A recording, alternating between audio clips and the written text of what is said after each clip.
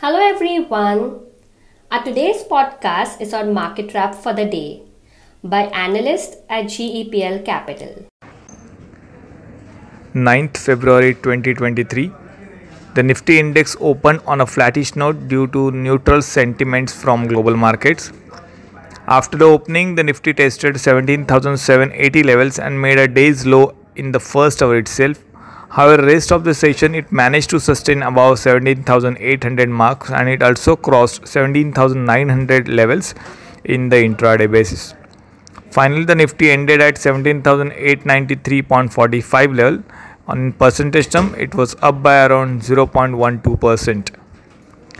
On the daily chart, the Nifty formed long leg doji candle formation and closed above 20-day simple moving average, indicating rising demand at lower levels, which is a positive sign for the short to medium term. Furthermore, the rise of the relative strength index in tandem with increasing price reflects the existence of momentum towards on a positive side.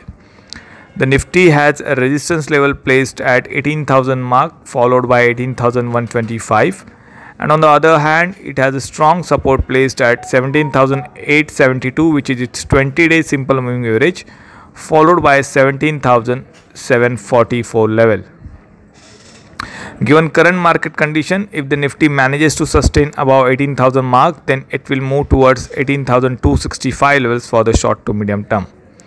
So that's all for today. Thank you and have a profitable trading session. We are on Instagram, Twitter, and YouTube.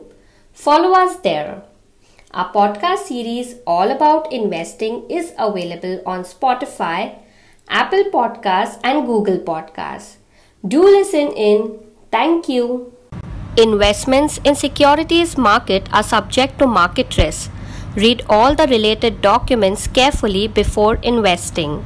Investors must make their own investment decision based on their specific goals, financial position, and risk appetite.